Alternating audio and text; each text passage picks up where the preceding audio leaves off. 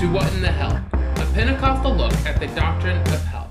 We will look at the doctrine of hell in the scriptures, philosophy, and church history as we seek to understand mortality, eternal life, and the damned. You can find the scripts of this podcast at calebmcook.com/hell. What in the Gehenna? Last week, we talked about how Jesus talks about both heaven and hell in the Gospels. This week, we are doing a deeper look at Gehenna, one of those words Jesus used which we translate as hell. It is used 11 times in the Gospels and once in James. Those are the only appearances of this word in the New Testament canon. Understanding what this word actually means is going to be key to our doctrine of hell. This is the main word Jesus used, which we translate as hell. Our understanding of this word will be crucial to our understanding what hell is. The word Gehenna comes from the valley of Hinnom, which is near Jerusalem. In the Old Testament, this was often the site of idol worship and child sacrifice. King Ahaz in 2 Kings 16:3 and Manasseh in 2 Kings 21:6 likely sacrificed their sons at this location. This was the location of an altar that King Josiah desecrated in his reforms in 2 Kings 23:10. This is the same valley that Jeremiah speaks of being renamed the Valley of Slaughter in Jeremiah 7:30 and following. And this is the valley where Jeremiah says that dead bodies and ashes will be thrown in Jeremiah 31:40. And this seems to be the place where Isaiah's vision of a graveyard where the worm does not die and the fire is not quenched of Isaiah 66:24. Understanding the biblical data is going to be important in understanding what is going on in the New Testament. The Jews that Jesus is talking to would have known these stories and would have associated them with what Jesus is saying.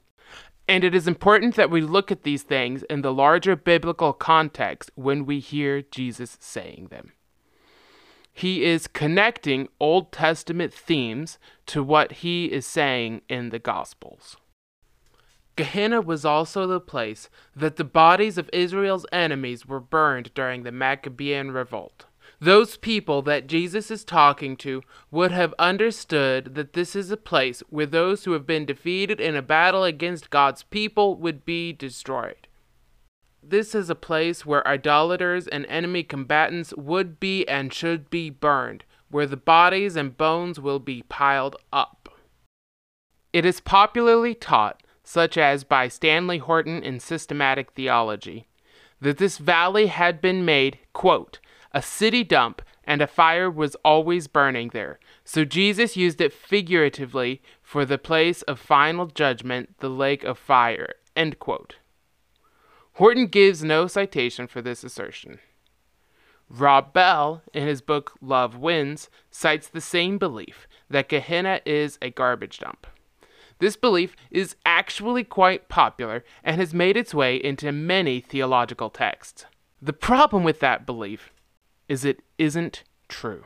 According to Chan and Sprinkle, the first reference we have to the Hinnom Valley or Gehenna as a town dump is made by a rabbi named David Kimhi in a commentary which was written in 1200 AD. We should also note that there is no archaeological evidence of Gehenna as a garbage dump. If it had been one, we would expect to find evidence. So if this wasn't a garbage dump, that says some things about how we understand Gehenna. It isn't a place in the days of Jesus where fire was literally burning continually. Instead, we should understand Gehenna as a place where dead bodies are burned up.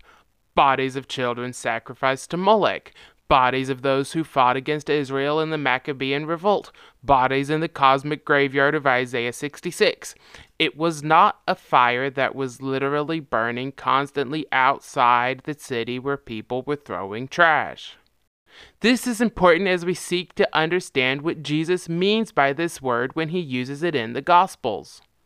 Those people Jesus was talking to would have understood the reference to those dead bodies of Isaiah 66 who did not enter recreation. If you were sentenced to Gehenna, or as we call it, to hell, you did not live in God's kingdom, you were not resurrected, you did not have eternal life. If you are in Gehenna, you are there because you are God's enemy, and you are dead, or will be soon enough. Next week, we will look at some implications of Christ's actual uses of this word in the New Testament.